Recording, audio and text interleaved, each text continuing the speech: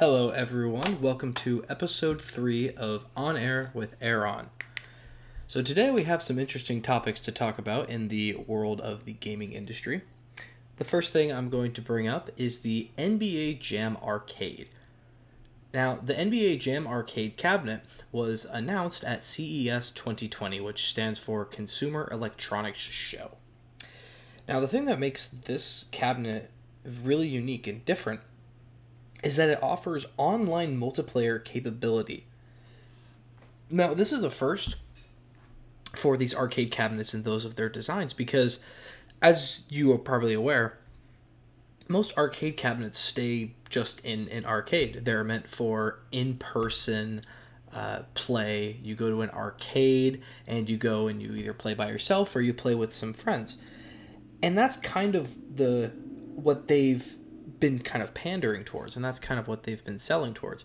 But at CES, Consumer Electronics Show, they like to talk about a lot of these retro style sort of gaming systems, and the arcade cabinet being one of them. Now, they announced a couple other things, like they have certain older gaming systems that they remaster and talk about and still kind of have that niche community that gets their sort of needs met. And it's really interesting because I love the idea of classic gaming consoles like the Atari, and you have the original like Pong game. I think it's really interesting. And it's really cool to see sort of this like niche community being met. But having this cabinet with online multiplayer capability is very interesting. And that whole retro style is a very popular form of gaming. I know, especially nowadays in some competitive fighting games, they use those, I can't remember exactly what they're called, but they're basically these big boxes that they put on their lap, and they have joystick with the buttons that you can press as opposed to playing on a controller. And those are very interesting because they offer that sort of classic muscle memory and the nostalgic button press and the Joy-Con moving, so you can play your favorite games. They're mostly available, from what I've seen, for fighting games such as Street Fighter, Tekken, and that stuff. But they actually just came out with one for Smash Brothers, so you can play on the Smash Box, they call it, and play the Smash game that you love, but also play the very nostalgic style of the arcade series of games. So that's really interesting. This Jam Arcade cabinet is currently for pre-order at GameStop.com, and I'm pretty sure you can buy it in store as well for $499.99, which is still pretty pricey, but it's about the same as a gaming console. So if that's sort of the category that you need filling, then you should definitely go ahead and check out GameStop.com and potentially pre-order it. Next, we're going to talk about the NVIDIA GeForce Now game streaming service. This idea of game streaming is something that has always fascinated me, but I've never really been into, because I know that they've had things sort of like the what was it called, GameFly. If you guys remember that, like GameFly was sort of a subscription service where you could pay and rent sort of certain games. Like you'd never officially own them, but you'd be able to rent them out and play for the games as much as you would like and return them pretty much whenever you want. I'm sure there was something more specific within there, but anywho, there was sort of this idea of a game streaming where you can request a game and they would send it to you through the mail in the CD form, of course. And it reminded me a lot of how Netflix used to operate, which I don't know if you guys remember, but Netflix used to operate by you'd go on the website and then say, oh, hey, I want to watch this movie. And they would send you the DVD inside this little envelope, and it would say what movie it is, and you could keep that for a certain amount of days, and then you'd have to ship it back. But now, of course, Netflix is just streaming, and they don't really do that anymore. But GameFly was kind of like that. You also have Google Stadia, which is a very similar thing to the NVIDIA GeForce Now, where you have sort of a controller and you play on the cloud. You don't own any of the games, and it's just a streaming service. So this offers a very, very interesting way to play your favorite games, because I know there's been plenty of games that I've played in the past that I kind of wish that I didn't spend the full $60 most of the time for. Like, I wish that I would have just been able to kind of do a trial of the game. And that's sort of one of the benefits of these game streaming services, you're able to just have the service and not necessarily buy the game, because it definitely sucks. I know right now I'm sort of in an interesting position, because there's a couple games that I want to get, a couple games that I have bought, and of course they're pretty much all $60 games right now, and it's hard for a broke college kid to go and buy all of these games that I want to play. And I also have other games that I'm currently playing right now that are filling up my queue, and there's just so much to it. So I can definitely see the benefit of these video game streaming sites where you can just play a game and you don't necessarily own it. It's just kind of there. So if you play a game and then you don't play it for 3 months, but then you go and play it for 3 months, then it can be really interesting. It could be really, really cool to see that being big. But at the same time, as I mentioned before, I've never really done the streaming service thing. And while I do see its benefits, it definitely does have some downsides. You never really physically own a game, so things like pre-order bonuses and exclusive things kind of just get thrown away. You don't really have that anymore. You don't have, the exclusives. I know that the Pokemon Mystery Dungeon is one of the games that's coming out right now, and there's some exclusives going on with that. There's some pre-order bonuses along with Animal Crossing. There was with Jedi Fallen Order. There's like with a lot of games, it's a really big selling point for people to get the game. But with the streaming service, there's not really any of that around. And not even just the owning the pre-order bonuses and whatnot. There's also the fact that you don't own the game. So you can't buy the game, and then after 6 years, when you haven't played it for over 3 years, you can't go back and sell it. So essentially, you're paying what NVIDIA GeForce is you're paying $4.99 per month. And this isn't like the final product yet. They're still testing some things out, and it's definitely not in its final stage that they want to be in. But right now, it's $5 a month for 12 months. So you're paying $60 a year. So you're basically buying one game price for a full year, which it's pretty nice. But depending on the type of gamer you are, if you play like 1,000 other games, then this could be cool. I know I found some of my favorite games on the Xbox Game Pass and the free-to-play gold games, but there's still that sense of pride of owning a game, and the physical copy, of course, and somewhat even with the digital copies of games. You can definitely feel that sense of you own it, and that's your game, and it kind of like personalizes your console. But with the streaming service, it might take away a little from that. But of course, that's totally up to whoever the type of gamer is. But with this GeForce Now streaming service, they offer two different services. They have the free and the paid, which most services do. The free one allows you 1 hour gaming sessions at a time, and it allows you standard access. So you don't really get anything huge. It's just basic access, hour at a time games. So for $4.99 a month, you receive priority access to games, extended session length, RTX on, and a free 90-day introductory period as of now, which was a couple days ago on the website. So you get all this stuff included, and a free 90-day intro period, that's 3 months. So you get a free 3 months to try this out, and then if you don't like it, you can cancel your subscription. Just, of course, make sure you do it before the billing starts, or else they'll charge you that $4.99. So it's really nice that they have this opportunity to try it out a little bit before, but of course not everyone's super huge into this. But some of the games that they're using to try to pull people in as the games that they have are Cuphead, Plague Tale: Innocence, Wolfenstein: Youngblood, Dead by Daylight, Assassin's Creed, Black Flag, just to name a few. There's a whole lot of other games that are on there, and some really notable ones like Assassin's Creed, Black Flag, and Cuphead, which are two very, very popular games. So this really bodes the question, will streaming be the future of video games? It's already sort of been the future for TV shows and movies, so will this be the future for video games? We'll only have to see in time. Next in the world of video game news is about Intelligent Systems. Intelligent Systems is the company who makes games such as Fire Emblem.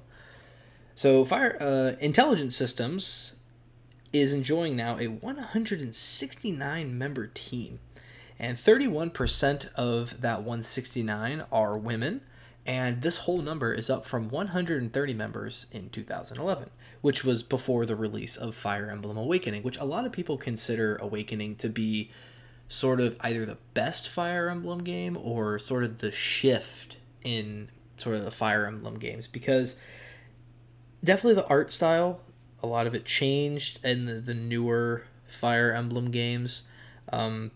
I hadn't played any of the older ones, so I can't say whether or not the combat's similar or very different. I mean, they're all turn-based, but I know some Fire Emblem games, especially Three Houses, have the what's the mechanic called? In Three Houses, it's the Divine Pulse, where you can turn back time and change your choices. I don't know exactly like what that mechanic's called. I guess you could say like a redo function, for a lack of a better term. But I believe Awakening had that as well. I'm obviously not sure, I haven't played the game, but a lot of people do kind of note that Awakening is like a big change for the Fire Emblem series, where it kind of made it a little bit more mainstream, kind of made it a little bit more accessible, especially in the West, because in Japan, it's a huge game. It's very, very popular over there in Japan, but really Awakening was what kind of made it hugely popular in the West.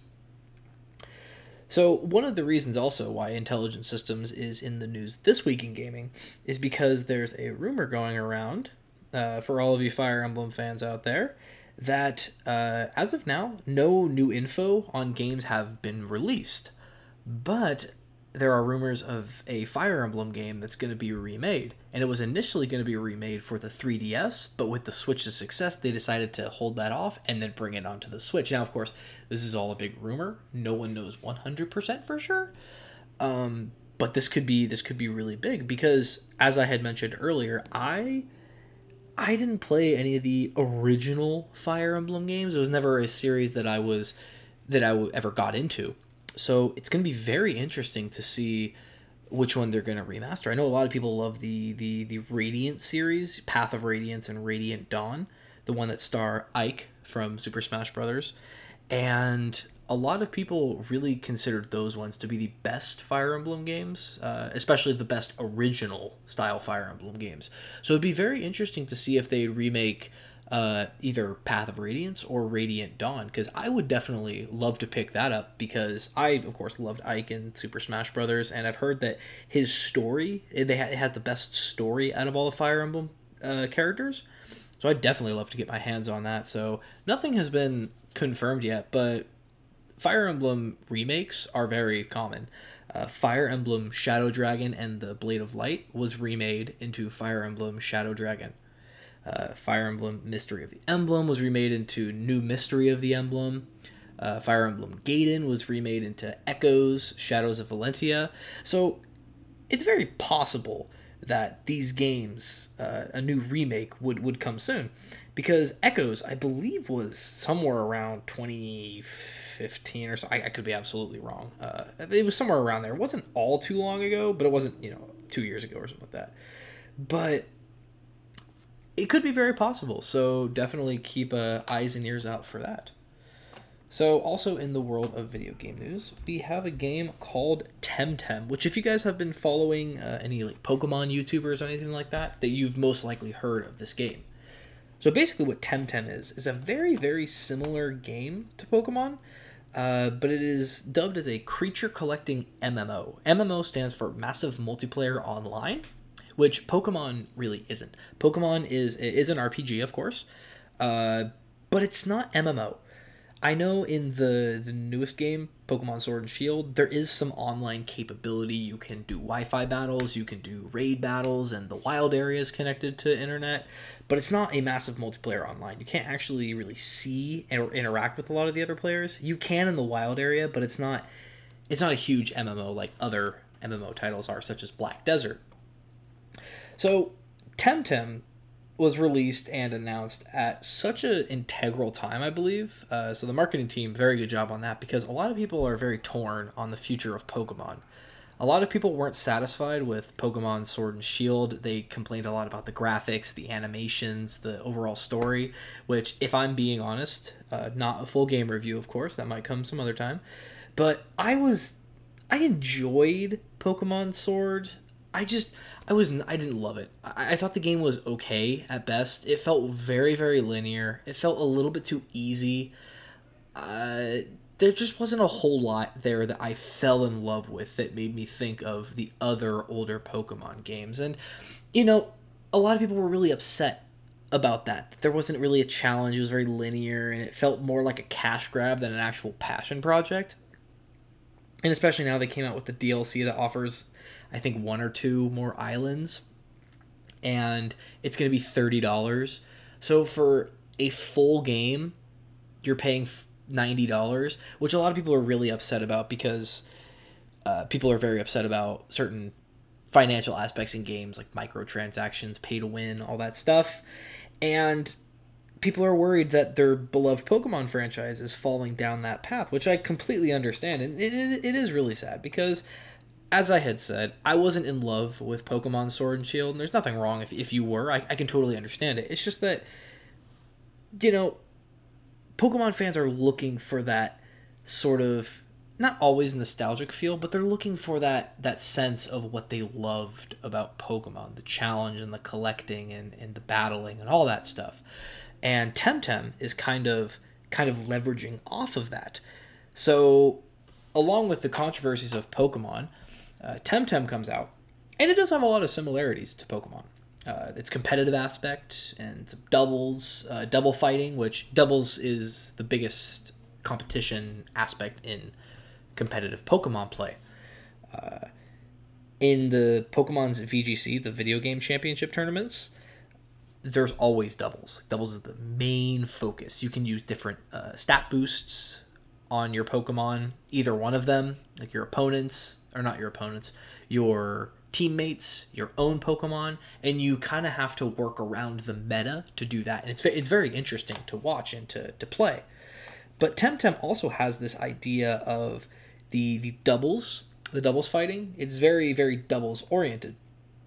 But one of the big things that Temtem is differing from Pokemon in is the idea of RNG, which stands for random number generator.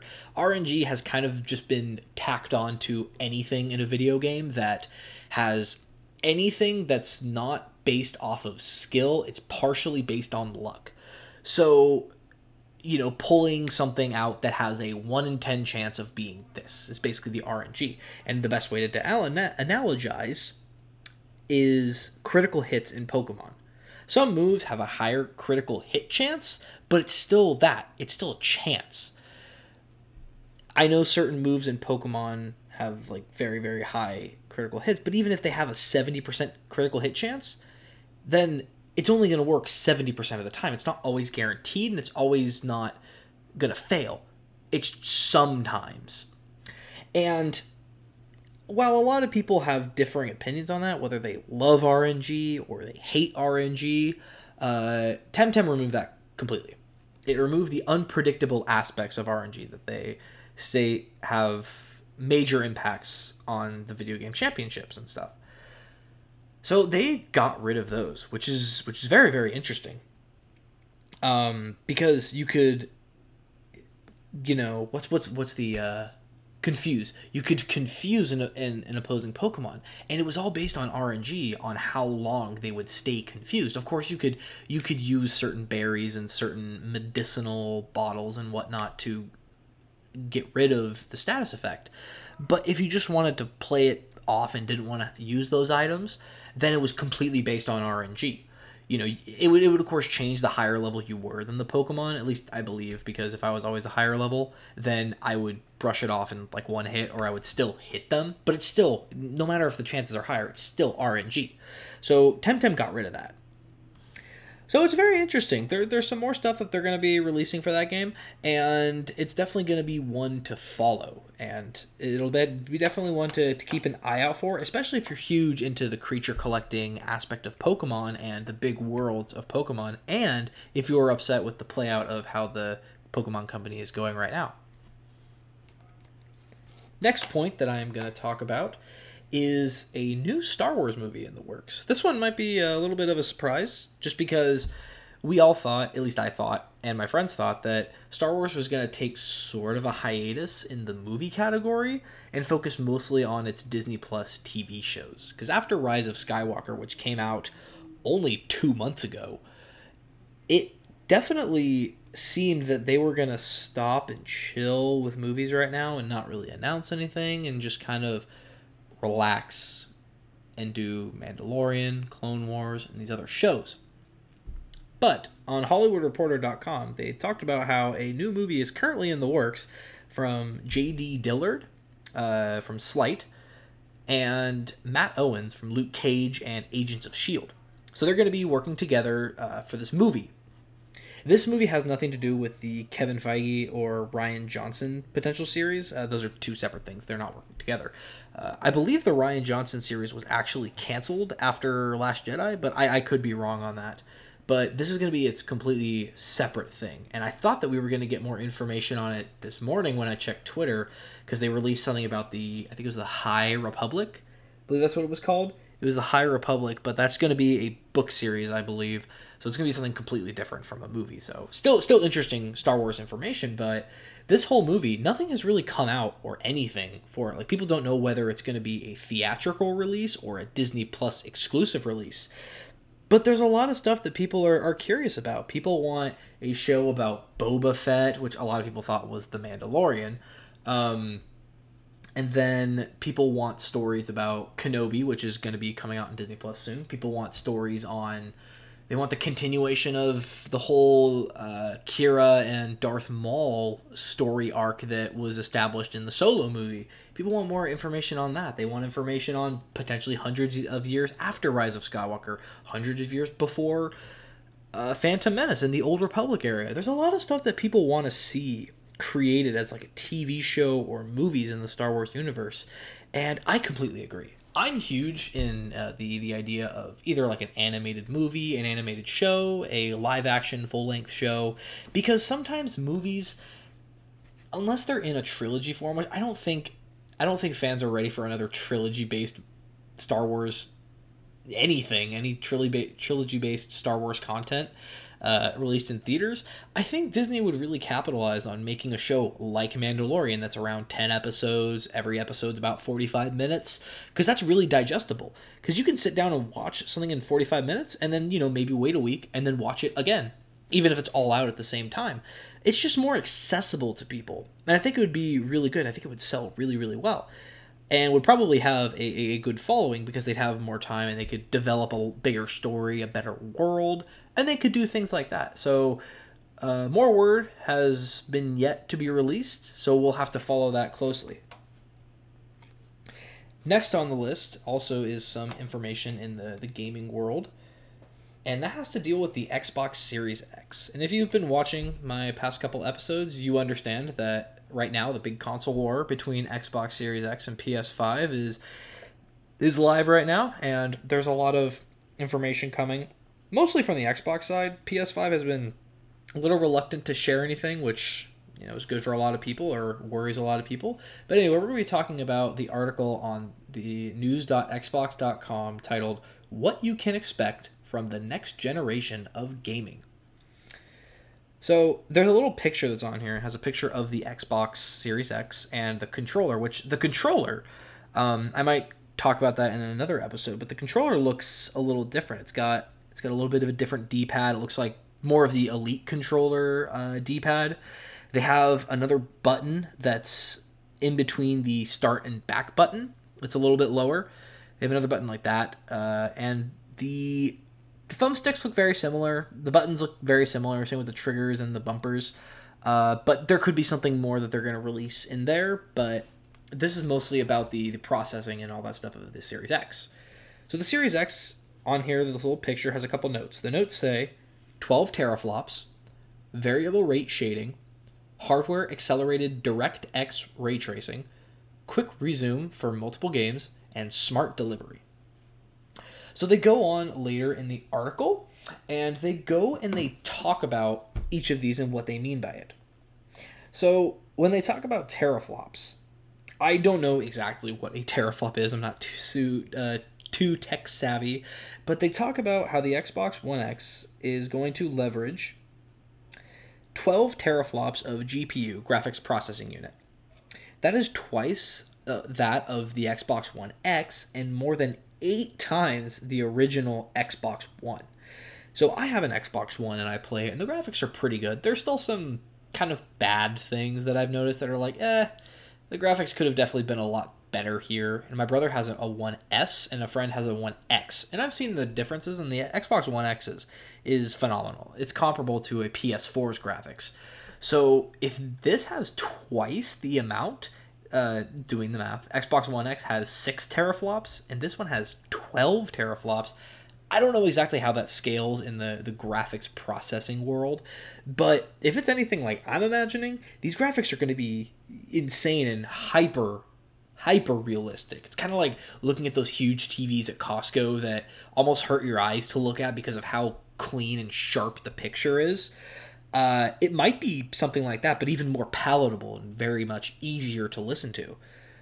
So it's definitely going to be something interesting to see. So we're definitely going to have to pay attention to the graphics of that. It'll allow for higher frame rates, more sophisticated game worlds, and an immersive experience unlike anything seen in console gaming. So that line right there, in console gaming, kind of leaves a couple questions like, okay, is this going to be better than PC gaming? Is this going to be comparable to PC gaming? We don't know yet, but we're going to have to see because this might lead for some interesting info. The next one is variable rate shading, VRS. They state that rather than spending GPU cycles uniformly to every single pixel on the screen, they can prioritize individual effects on specific game characters or important environmental objects. This technique results in more stable frame rates and higher resolution with no impact on the final image quality. So this is a very interesting statement here that they came out with, because I know a couple times in games the atmosphere is beautiful, the environment is beautiful, but the character that I'm running around with looks kind of not bad, of course, by any standards, but it just doesn't look as good as the environment.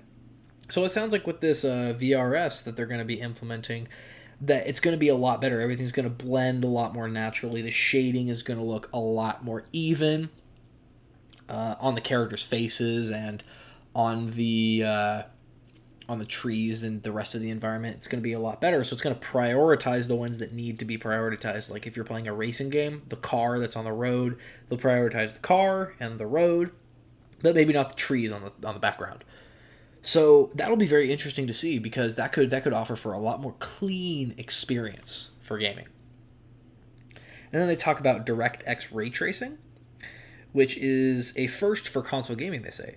This means true-to-life lighting, accurate reflections, and realistic acoustics in time as you explore the game world. So this could be cool for games like Grand Theft Auto 5, where sometimes it rains and sometimes it does thunder, and you put on the headphones, and it sounds like video game thunder. It sounds like video game rain, which is understandable because it is a video game. But this might make it sound like actual rain. It might make it sound like actual thunderstorms, which could be very interesting if the acoustics are a lot better and you get the right soundboard or headphones. It could be very interesting. Next, they talk about the immersion in an instant. This one kind of drew my eye because it talked about ultra low latency to be as immersed and precise as possible in a game. To this end, the team analyzed every step between player and game, from controller to console to display, and how we could make it faster. They talk about SSD storage, talking about how nearly every aspect of playing games is improved with the new generation SSD.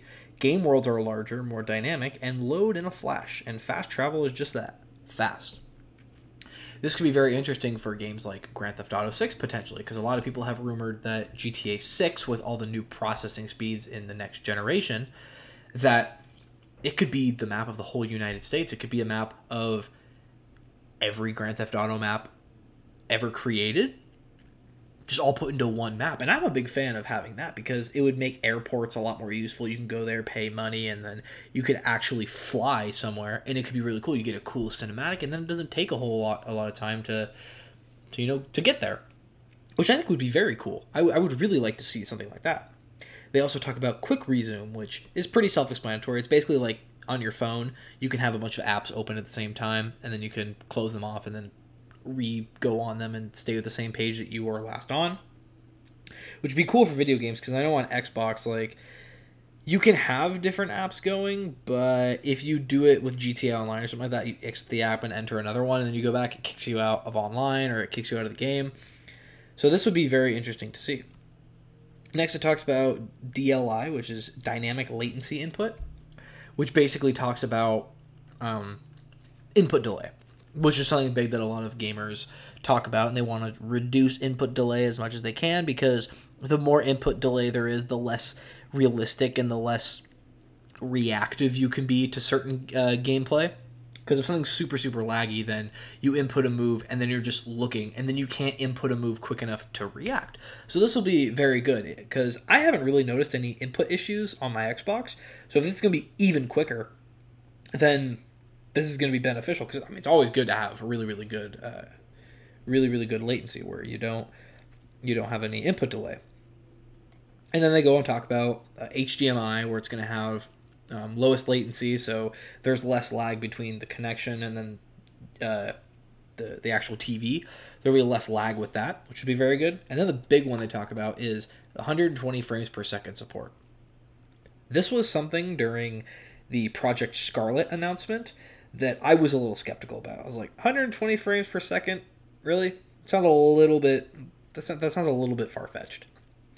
But they say that they will be able to support up to 120 frames per second, and the Xbox Series X allows developers to exceed standard at 60 FPS output in favor of heightened realism or fast-paced action. So I feel that games that are racing heavy, so Forza games, even partially GTA, could definitely benefit from this, where you're driving your car at 200 miles per hour and then nothing around you is blurry. It's realistic. It's clear. That would be something very interesting to see, and would definitely lead for a lot more realistic gameplay, because I know there's games like Flight Simulator that are crazy realistic. Oh my gosh, those games are hyper realistic, and those obviously run on PC, so it would be interesting to see something like that make its way onto console. So they talk a lot about sort of how they're gonna put their players at the center of their attention, and they're really gonna like understand the players, and they're doing this mostly for the players, which is very good. It's awesome to hear that a company is really, really, really taking into account how the players, the people that buy their product, are really feeling about their games. Because nowadays it definitely feels that there's a lot of disconnect between certain companies and their player base. So it's really nice to see that even hypothetically, Xbox is talking about how they want to really be there for their players and their fans, because those are the ones who they want to support the most. So they do that by talking about 4 generations of gaming, by saying that you can play any Xbox game on this Xbox Series X, which is awesome. I had a 360, and the games that I had on the 360 I have on the Xbox One, so there's not really any super nostalgic games that were on the original Xbox that I played, but for those people who grew up on an original Xbox, this is awesome to hear. So that's going to conclude the topic of new things with Xbox. So the last thing that I am going to talk about today is the most recent tournament, Frostbite 2020. This event had 2 different games that were played. Not game modes, but 2 different games. It was Super Smash Bros. Ultimate, the one that I watched, and Rivals of Aether, or Ether, however you pronounce it. Both of those, of course, are fighting games, and both pretty prominent nowadays. And Frostbite 2020 in the Smash world was, oh my gosh, that was a ride. There were over 1,600 participants in this whole tournament, which it is pretty big. EVO 2019 had over 3,000 participants, but that's the biggest fighting game of the year, so it's expected to have that. So half that number was at Frostbite, which is crazy for the second biggest Smash tournament of the year. And when you have that, you're bound to have a lot of high-level skill and high-level play. And that's exactly what we saw this year at Frostbite. There was so many upsets for top-level players. For example, a local player, Prodigy, a Mario main, was able to 3-0 the number one player in the world in top 96 bracket. Now, in case any of you don't know what 3-0 means, in Smash Ultimate, the higher up you get into a bracket, the more the games change. When you start off in what are known as pools, where they pool together every player and try to weed out the winners and the losers and all that stuff, you play a best of 3, which means the first player to win 2 games will advance to the next set. So that's the best of 3, and they play that for a couple of the preceding matches. But then once you get higher up, you play a best of 5, meaning that the first person to win 3 games takes it, and then they advance. And it just keeps going from there, and grand finals, of course, is end up best of 5.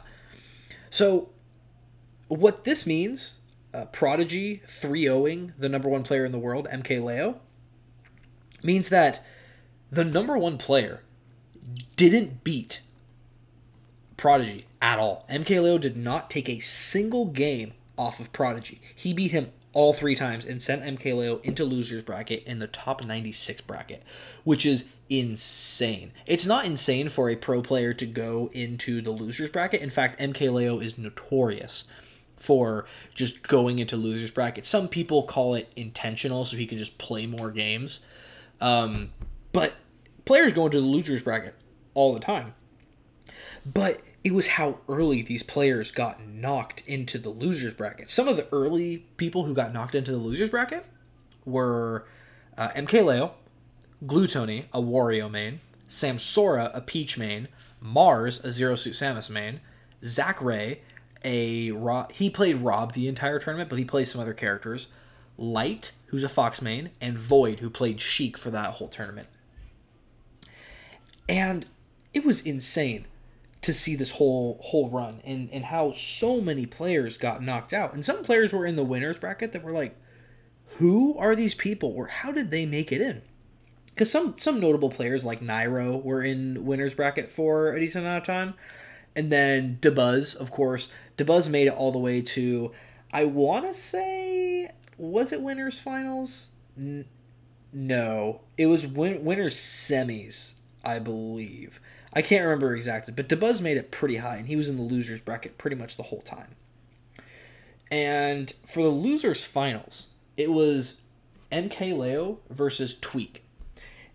That matchup was the exact same matchup that was at EVO 2019, the biggest fighting game championship in the world. Losers finals was that same matchup. It's crazy to think that. It's insane to think that. And the person who ended up going through and winning on the winner's side was Meister, a Game & Watch main. And he actually beat Dabuz, now that I'm remembering. He beat Dabuz, and then he ended up also beating Tweak to get into grand finals. So Meister, very, very notable Game & Watch main. And he ended up, MKLeo tore his way through loser's bracket and made his way all the way up to grand finals and 6-0'd Meister. And how he did that was, when you come up from loser's bracket, you have to reset the bracket, meaning you have to win a set. You have to win 3 games, best of 5. You have to be the first to win 3 games, and then it resets. And then, if you want to win, you have to win another 3 games before they do. So MKLeo won 6 games in a row. He didn't drop a single game, a single set, anything. He beat Meister, the guy from winner's side, in 6-0. It was crazy to watch, because both of them are friends. Both of them are Mexico natives, so they definitely they had a lot of pride. and they're friends. They've played a couple times. They've practiced against each other. So MKLeo sort of had the upper hand because during practice, I believe I remember hearing that MKLeo is 20-6 against Meister during their practice times, which is crazy to hear. That's sort of something that is unfortunate to hear. Oh, the guy that I'm going to be playing in grand finals has beat me 20 times, and I've only beat him 6. So it is a little disheartening, but Meister, of course, played amazing. All the games were fairly close. So it was definitely a very entertaining tournament to watch. I had the whole VG Boot Camp as the people who put on the tournament and streamed it, and I was watching their stream all Sunday, and oh my gosh, it was nail biting the entire time. There were so many times I thought MKLeo was going to lose in losers bracket, which would have been crazy because he's the number 1 ranked on the PGR, which stands for Panda Global Rankings, which is basically like they rank all the tournaments you went to and how you won, players you beat, and then they rank you amongst that. And MKLeo was number 1, and he didn't place terribly. He won most of the major tournaments last year. Or he placed second or third. I'm pretty sure, actually, I think second was his worst placing. So he won pretty much everything. So for him almost to go down in loser's bracket, like in top 24, is remarkable. And it can't be said a whole lot. It's insane. But anyway, so this tournament brought about a lot of crazy things. There was a player named Toast who... He was kind of the local hero. He is from Ohio. He's the number 1 Ohio player, and he was the number 1 Ohio player. And this took place in Detroit, Michigan. So not too far away at all. And a lot of people were just rooting for him. Every single time he took off a stock on stream, everyone lost their minds in the crowd. Everyone was screaming and chanting for him, like chanting "Toast, Toast, Toast," and people were really, really hyped to see him. So that definitely, I feel, that had a big impact on how he played. And he played phenomenally. He got into top 8, which is a feat on its own. And he lost his first game in top 8 because he played against, at least from what I remember, I'm going to look up the Frostbite 2020 bracket actually right now. Because I know he played Wrath, a Sonic main, at some point, but I can't remember exactly if he played that right in top 8 winners or not. So I'm going to check that right now. So let's see. Toast was on the loser side. That's right. So Toast got to top 8 from the loser side. So he played against Wrath and lost 3-0. So he got into top 8, which he had never done before. And he was on Twitter. He gained over 3,000 Twitter followers that day alone from placing so well and being such a prominent personality. And that just shows sort of the competition that surrounded there with like all these prominent players that were there. The top 8 was T from Japan, Pac-Man main, Tweak, who plays a lot of characters. He played mostly Pokemon Trainer and Wolf. Dabuz, who's a Olimar / Alpha main, Meister, who's Game & Watch, Zach Ray, who played Rob that whole tournament, MKLeo, Wrath, Sonic, MKLeo is a Joker main, by the way, Wrath, who's the Sonic main, and Toast, who is a Young Link main. And in the losers round, MKLeo beat Zach Ray, who's the number 1 player in Japan. The number 1 player in Japan playing the number 1 player in America, or in the world, playing in losers top 8. That's phenomenal. It's crazy to think that. MKLeo beat him 3-2 in that game. Like, and props to them all having fun during grand finals, but all the games leading up to top 8 and to the finals and whatnot were so much more entertaining to watch because Zach Ray was up 2-1 against MKLeo. All he needed to do was win one more game, but unfortunately Leo pulled through and was able to take the set from Zach Ray, and Zach Ray was devastated afterwards, and it felt really bad. But Zach Ray is a phenomenal player. His Rob is absolutely insane to watch. And then MKLeo played Dabuz and beat him 3-0. And then MKLeo went on to play against T, the Pac-Man player, and he beat him 3-2. That was also a very, very close game that could have gone either way. There were a couple setups that T almost had, and it could have been T and Meister in grand finals. He had to play, MKLeo had to play Tweak, and he beat him 3-2, but T had already played Tweak before in the first set in winter semifinals. He lost 3-1 to Tweak, but he could have adjusted a couple things in his game plan. He could have taken it from Tweak, and it could have been T and Meister in grand finals, which would have been the first time that neither Mars nor MKLeo nor Tweak would have been in grand finals in quite a while, because at Genesis 7 about like a month ago, it was MKLeo versus Mars, which MKLeo ended up losing 3-0 to Mars. Mars was on fire that tournament. And then of course there were some past tournaments, and it was very rare. It would have been very rare to see someone other than those top three there, taking grand finals. Notable names like Samsora, Light. Some of those names aren't even here on the top 10 or on the top 8, which is crazy to think about.